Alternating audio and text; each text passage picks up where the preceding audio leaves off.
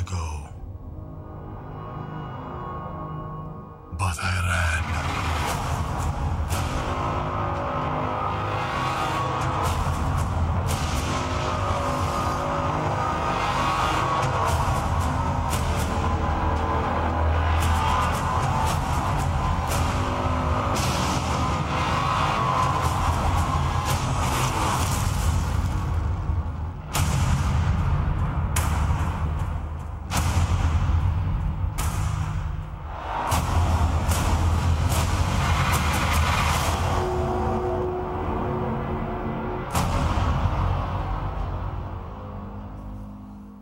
Don't you love that? Jonah meets Jaws. Hey, grab your Bibles. Turn to Jonah. If you remember, Jonah's way back in the Old Testament in what we call the minor prophets. So you'll see Obadiah, Jonah, Micah, Nahum, Habakkuk. So turn to the back of your Bibles, find Jonah. We're going to be in chapter 1. And because it's only a page in most of your Bibles, I'm giving you a head start to be looking for it while I'm talking. We're in week 2 of a series we're calling Overboard. And the idea of calling the series Overboard is you have in this story just this picture of everything being over the top. The storm, there's a worm that's pretty crazy. There's a plant that's pretty crazy. There's a fish that's over the top. Then Jonah's response is over the top. The sailor's response is over the top. God's response is over the top. So there's this picture of everything about the story seems above and beyond. It goes overboard. And it's really, if you get down to the brass tacks, it is a story about a God who goes overboard to redeem his people. It's actually a foreshadowing of Christ himself, and this picture of a God who would go to any extreme to redeem his people. So that's why we've called it Overboard. I want to remind you that I'm teaching from the English Standard Version. It's a little different translation than what's under your seat. What's under your seat is the older version of the NIV. You're welcome to read along in the Bibles that are under your seat. It'll read a little bit different. So some of you will be like, why is it different? It's just a little different translation. ESV is what we're using. And I've put a sheet in your bulletin. We're going to do that every week so that you can read along if you want from the ESV. There's also a place for you to take notes, and we want to encourage you to take notes as well. So let me recap where we are so far in the story before I read our passage today. So the word of the Lord came to Jonah. What does that mean? It means God spoke to Jonah, and he said, I want you to go to the great city of Nineveh.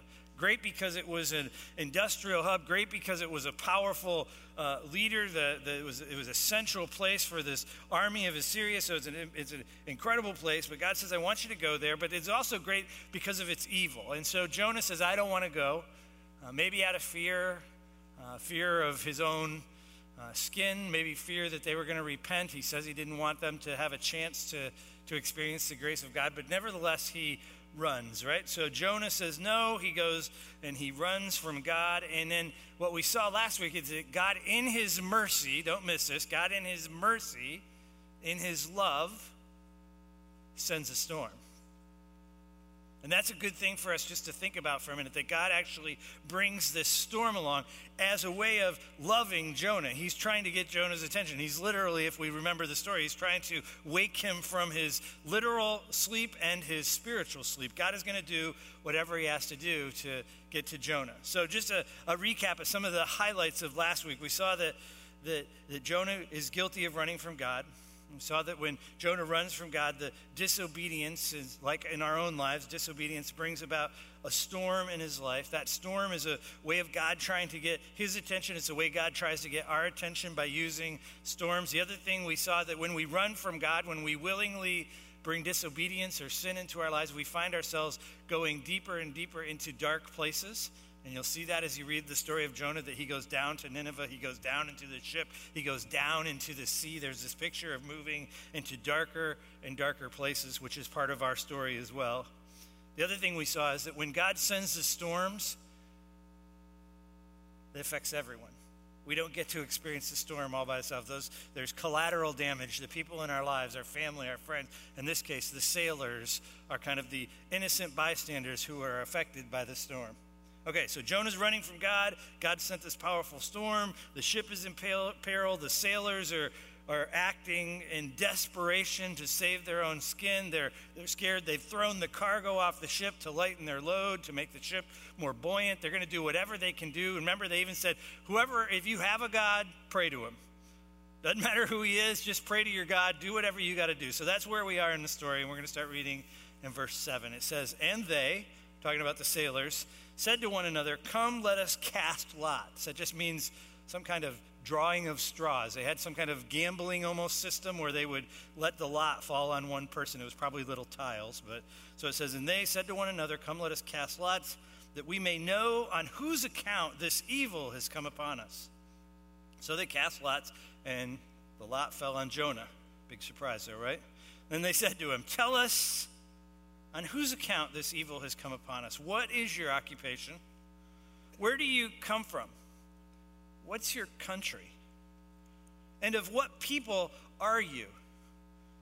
And Jonah said to them, "I am a Hebrew. I fear the Lord, the God of heaven, who made the sea and the dry land." And as if they weren't before, it says in verse 10, "Then the men were exceedingly afraid and said to him, 'What is this that you have done?' For the men knew that he was fleeing from the presence of the Lord, because he had already told them." Verse 11, "Then he said to them, they said to him, 'What shall we do that the sea may quiet down for us?' For the sea grew more and more tempestuous. And he said to them, 'Pick me up, hurl me into the sea, then the sea will quiet down for you. For I know it is because of me that this great tempest has come upon you.' Nevertheless, the men, they rowed hard to get back to dry land, but they could not, for the sea grew more and more tempestuous against them. Therefore, they called out to the Lord, 'O Lord, let us not perish for this man's life. And lay not on us the innocent blood, for you, O Lord, have done as it pleases.' So they picked up Jonah, and they hurled him into the sea, and the sea ceased from raging. Then the men feared the Lord exceedingly, and they offered sacrifice to the Lord and made vows. And the Lord appointed a great fish to swallow up Jonah. And Jonah was in the belly of the fish 3 days and 3 nights." Chapter 2, "Then Noah prayed to the Lord his God from the belly of the fish, saying, 'I called out to the Lord out of my distress, and he answered me. Out of the belly of Sheol,'" which basically means hell, "I cried, and you heard my voice. I was in hell, and I cried out to God, and he heard my cry." So what I want to do is pull out just a few observations. We got a limited amount of time because of all the baptisms, but I want to make sure to pull out some observations and a little bit of application for us from this week's passage. The sailors, they cast lots. They identified that it's Jonah who is the cause of their problems, and they began to literally interrogate him. They ask him all kinds of questions. But what I want you to do for a minute is I want you to engage your imagination. Because you can read this story, and in your mind, you can picture this group of guys, these sailors, and whatever sailors wear, and Jonah having a conversation. But you got to remember, they are in the middle of a storm. They have just thrown the cargo off the ship. I mean, think of every movie you've ever seen, from Perfect Storm to whatever it is. I mean, it is the middle of the storm. They are on the bow of the ship, and they are yelling to one another while the rain is drenching them and the wind. Remember, it says that God hurled the wind against the ship. This is all still going on. As a matter of fact, we're going to see it's even getting worse. But this is the scene by which they're having their conversation. I think the story comes alive when you imagine them on the bow of the ship. Who are you? What have you done? What's the deal, man? Like what is going on, Jonah? What did you actually do? They're screaming at the top of their lungs. What's going on? And then look, and what does Jonah say? He yells. I'm sure he yelled, because if he was talking in a quiet voice, they would have been like, "Dude, we can't hear you. There's a storm going on." Right? So he yells back. He says, "I am a Hebrew. I fear the Lord, the God of heaven, who made the sea and the dry land." Look, I can tell you, the minute he said who he serves, that would have made the hair on the back of their neck stand up. I serve the God who made this sea that is about to destroy you. Right? I serve the God who made the heavens that are pouring down on top of you. And the thing that I also love about it is he says, I fear the Lord. I fear Yahweh. And some of you, if you have the NIV, I think it says, I worship the Lord. Well, the word is fear. Go back and look it up in the original. Like, it's really fear. And I'm thinking to myself that they must have been thinking, like, not enough. Dude, like, what gives here?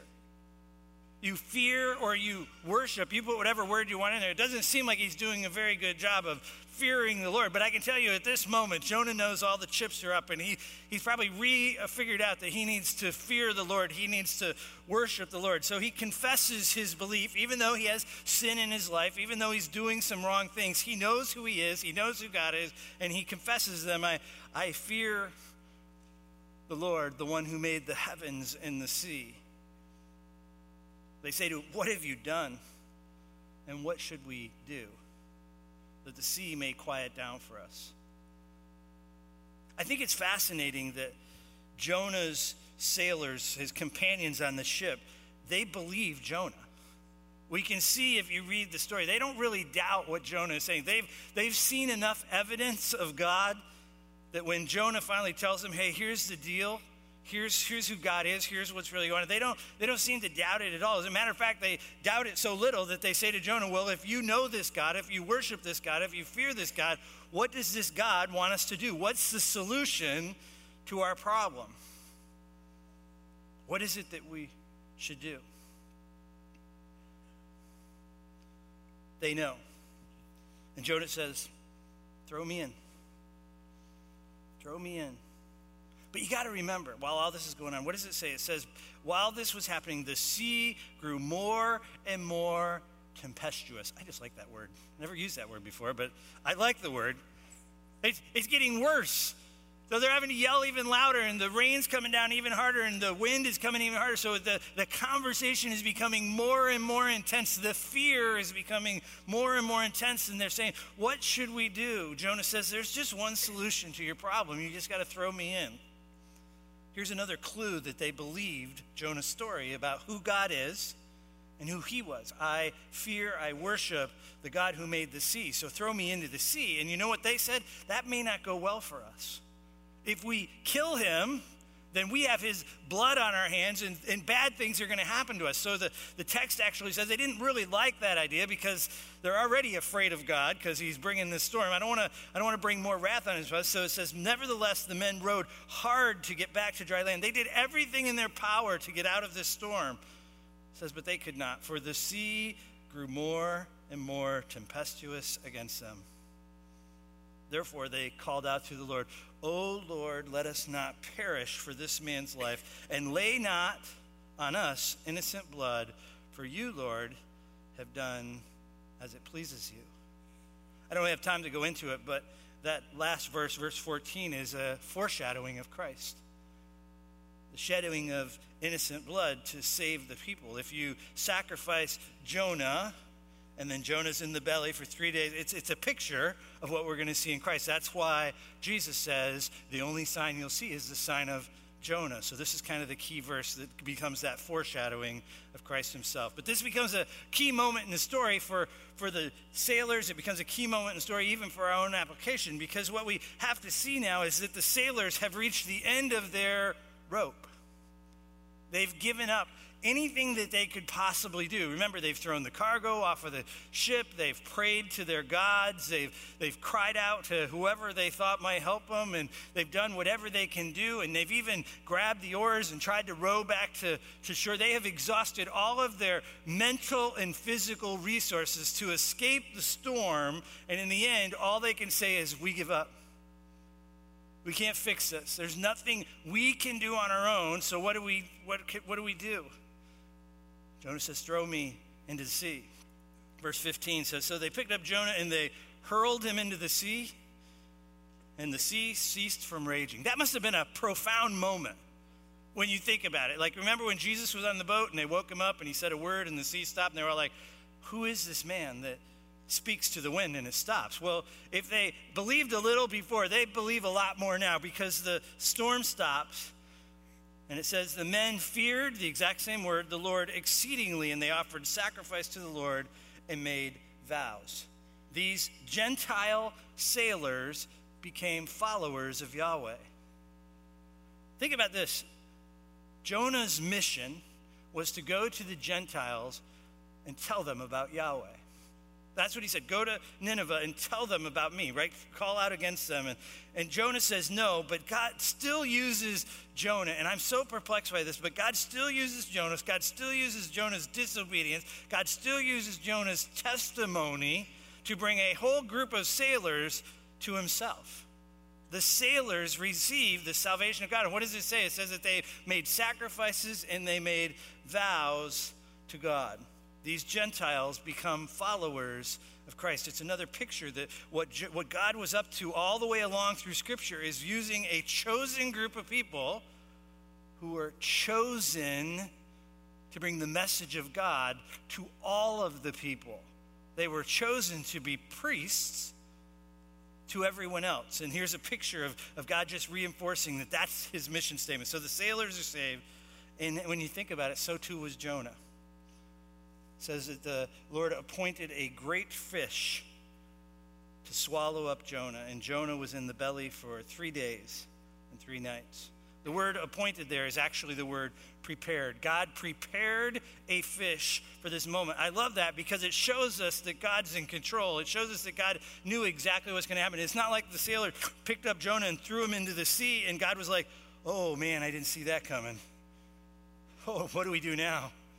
I didn't know that was going to happen. No, what it's saying is I knew all the way along. I knew that Jonah was going to run when I asked him. I knew that I was going to send the storm. And so I prepared, and it's not really a fish. The best we can say is a sea creature, but everybody assumes it's a whale or a fish. It doesn't really matter to me, but what it says is he got it ready. He prepared it. Maybe he grew it beyond normal size. Whatever that means, he got the fish ready, not only physically by its shape and its size, but physically by being in the right place at the right time, so that when Jonah hit the water, he didn't go to the bottom of the sea where he would never be found. It was a way of preserving Jonah. God was in control. God knew exactly what was going to happen. But think about this. Just like the sailors, they get to the end of their rope. They're like, we cannot do anything else. Jonah got to the same place. Jonah said to himself, I cannot run anymore. I get it. So God, I put my life in your hands. And whether I perish in the sea or you preserve me, I am giving myself back to you. I am surrendering control to you. Pick me up, throw me into the sea, and God will calm the storm. The passage says that the whale swallowed him, and Jonah prayed to the Lord, the God, from the belly of the fish, saying, I call out to the Lord out of my distress, and he answered me. Out of the belly of hell I cried, and you heard my voice. And the question I have for you today is, are you ready to give up? Are you ready to stop rowing against the storm? Are you ready to stop trying to do it in all of your own ways, and it's just making things worse? Look, when we try to do things in our own way, we try to do things with our own solutions, we end up making the storm worse and worse. It gets more and more tempestuous. It just keeps getting more and more because God's trying to say, would you just stop? Would you just give up? Would you just quit doing it your way? Would you surrender and do it my way? We said it last week. I think you're probably going to hear it almost every week. Jonah's story is our story. We are all guilty of looking for relief in the wrong places, in the arms of the wrong people, using the wrong stuff, trying to calm whatever that storm is that rages inside of you. And God is saying through Jonah, God is saying throughout his word, I alone have the answer to the storm. I am the only solution. You can try all you want, but nothing's going to calm the storm except absolute surrender to me. This is Baptism Sunday, and I know it's God's providence that it's Baptism Sunday, because what we get to do for the next few minutes is we get to see living, breathing examples of Jonah's stories. People who have said, I cannot fight this anymore. God is God, and I need him in my life, and he is the only solution to the things that haunt me the most. And they've surrendered their lives to Christ. And they have this opportunity to come and to share their story with you. And I want to invite you to listen to what they're saying. And maybe you're one of those people who haven't surrendered yet, but just listen to the invitation of each one of the stories, how God shows up in the midst of the storm, just like for Jonah, just like for the sailor, and calms the storm. Here's what we believe at Grace. Baptism is an ordinance established by Jesus himself. There's nothing that saves us in baptism. As a matter of fact, the scriptures say you're saved by grace through faith, not by works, or we could say not by baptism. It is a work of God through faith, and that's so that no one can boast. No one can say, I did this and I saved myself. No, God is the one who brings about salvation. Salvation comes through the blood shed on the cross through Jesus Christ. That's what saves people. But then he says, you've accepted me as your Savior. I want you to be baptized. This is an ordinance, and it's an act of obedience. But I want you to hear something. There is something supernatural that takes place in that tank. I can't explain it.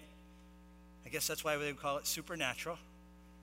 Right? But when we come to the communion table, so we have communion up here, that's an ordinance established by Jesus himself. Every time you do this, remember me. Something supernatural is taking place. That's why we have to make sure we take it in an appropriate way. There's something about the Spirit moving through this thing called the communion. The same thing is true when somebody gets in the tank. The Spirit of God is moving. So Jesus was baptized. When he came up out of the water, what does it say? The Spirit of God descended upon him like a dove, and he went out in spirit, with the Spirit, in power and truth. There is something of a supernatural work that happens in baptism. No one is going into this tank unsaved and coming up saved. I just want to make sure that's clear. But God is at work in this. Some of you have said yes to Jesus, and you haven't made this step of obedience. And my encouragement to you is do it. Allow God to move through this ordinance in your own life. And we're going to do it in the months to come. Immediately following the service, you can go out and you can go to the chapel, and we'll kind of walk you through an orientation. But this is a powerful thing for us to do. Great morning for us to share in the lives of these people who are willing to take this act of obedience and climb into the baptism tank. Amen. Yeah, you can clap for that. So I'm going to pray for them, and I'm going to invite some friends of mine to come up. The Nixons are going to come up, and you guys can start heading up this way. The band's going to start heading up this way. But I want to pray for everyone who's participating in baptism this morning. So, Lord, I do pray that you would do that supernatural thing that only you can do, that as people go into the tank and they are washed, that symbolism of being washed and coming up in a new life, Lord, that you would descend upon them with the Holy Spirit, that people would feel your presence in a way maybe they never have, that you would indwell them, you would fill them, that their lives would be so full that your Spirit would just pour out over the top. So we ask for a blessing as we move through these next few minutes. Bless the stories. Help the people in the room who are just trying to figure this all out. Help them to hear truth and to move one step closer to you. In Jesus' name, amen. So this is the Nixons. Let's welcome them on the stage. You ready? Yeah. So this is Annika, and I want to start with her because really their journey to faith in Christ really started with the movement of God in Annika's life. So I just want her to share a little bit of that story and how did that come about, and then we'll get to hear from Mom and Dad. So this is Mom, Dad, daughter, just in case. That's why they share the same last name. Go ahead. Okay, so growing up, I never really went to church. It was just an occasional thing. And 6th grade, I started going to Wildlife, which is kind of like the small groups here. Wildlife is for the middle school kids, and then there's Young Life, which is for the high school age kids. And it's kind of an independent high school ministry. Yeah. So they're non-denominational, so we support them, love what they do. Okay. And during middle school, it was really just a place to go and hang out with my friends, have fun. I never really thought anything of it at the time. And 8th grade, I didn't go at all. But then freshman year of high school, I started going again. And high school was a big turnaround for me. It was not the best 4 years of my life, as some people say it will be, but they lied. It was a complete lie. No, so freshman year was okay. I had friends, a lot of friends. The group of people I hung out with started to be really mean to me. They would bully me, just like beat me down. And sophomore year was probably the worst. It got really bad that year. It got to a point where I did not like myself. I felt like I was just disappointing everybody around me, and I got to the point where I actually started harming myself because I did not feel good enough. And the same year, my sophomore year, my grandpa also passed away, and he was my world. Like, I was his only grandchild, and so that was another beat down for me. And then that summer, I went to Minnesota with Young Life for Castaway, and my world started going up after that. We do 20 minutes of silence, and we got to go anywhere we wanted to in the camp. So I went to the beach. Because that's where God hangs out. Oh, yeah, for sure. Jonah, you got to go to the water. That's right. So I sat down right by the beach, but not like close enough to where like my feet were in the water. But right when I sat down, the tide got higher and touched my feet. And so I started praying, started talking to God, figuring out what my life was supposed to be, what I'm supposed to do, why all these bad things were happening to me. I started talking to my grandpa, and then I just sat in complete silence. And one of the houses that was surrounding the lake, I could hear it off in the distance. Bless the Broken Road by Rascal Flatts was playing, and I just lost it. I was bawling, thanking Jesus, and all that through Rascal Flatts. Yep. I'm still amazed by that story. And God can use anything. Yeah, he can. And that's when I decided to walk this journey with Jesus, which was, great. And then I went home, and all the Young Life people know, we call it the Young Life High, after coming back from either the Timberwolf or summer camp. You are all about Jesus, all about like praying and worshiping, and then it just goes away. But I tried my hardest to keep it up. Was always going to Young Life, went to the Thursday meetings, went to the Sunday meetings, tried to be at the house whenever I could. I became a wildlife leader, and so high school it wasn't great, but it got better. And senior year, I met my best friend. Her name's Christy. I don't know where I'd be without her. People say they would think we've been friends since we were like little, but no. And then went to college, went in blind for my roommate, and my roommate my freshman year, her name's Anna. She's like my sister. I don't know how I lived life without her before. She is the light of my life. I love her so much.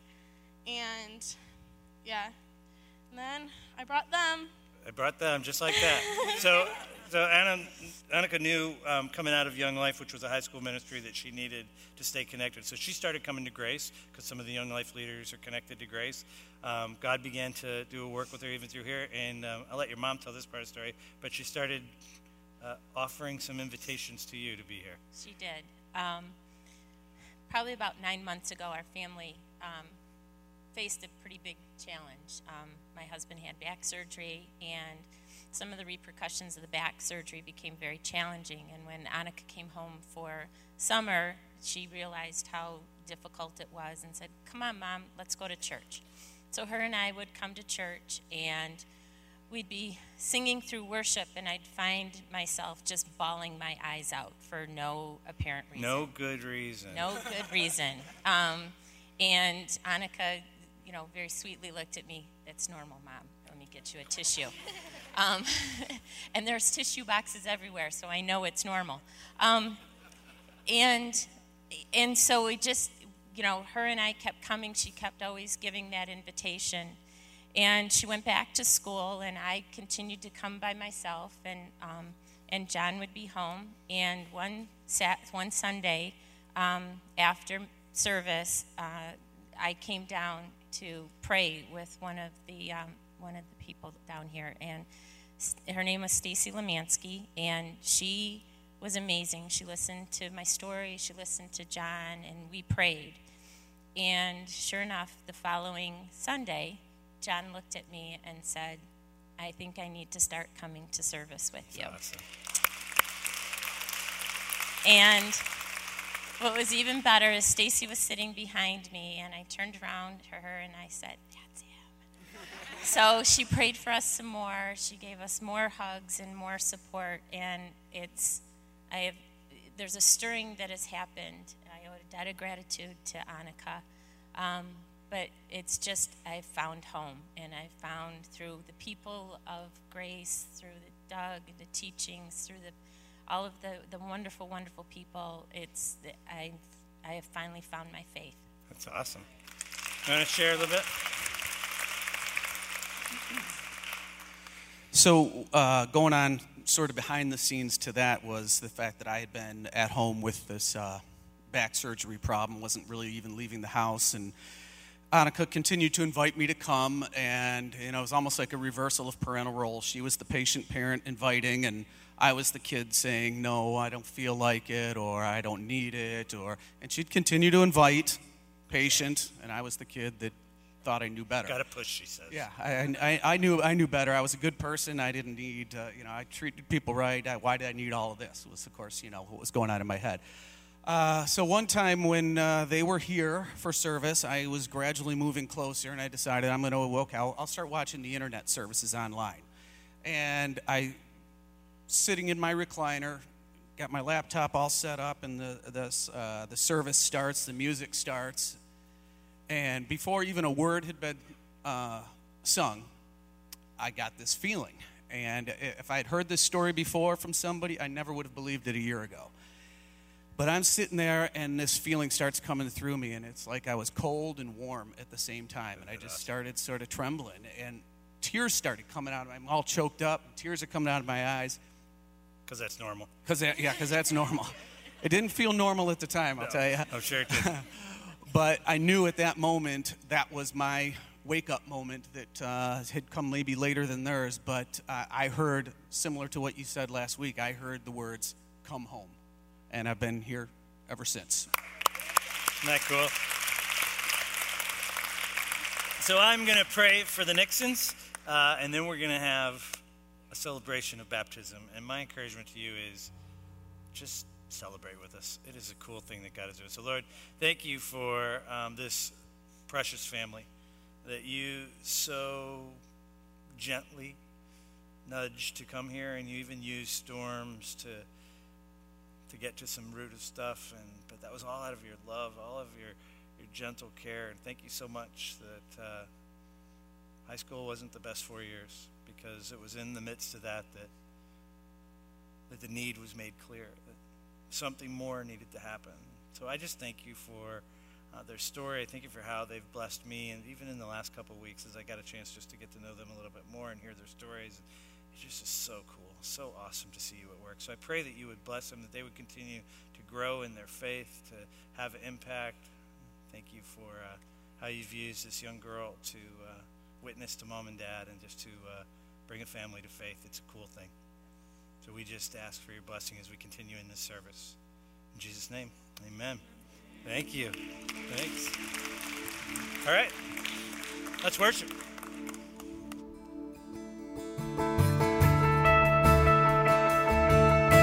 Let's stand and sing together.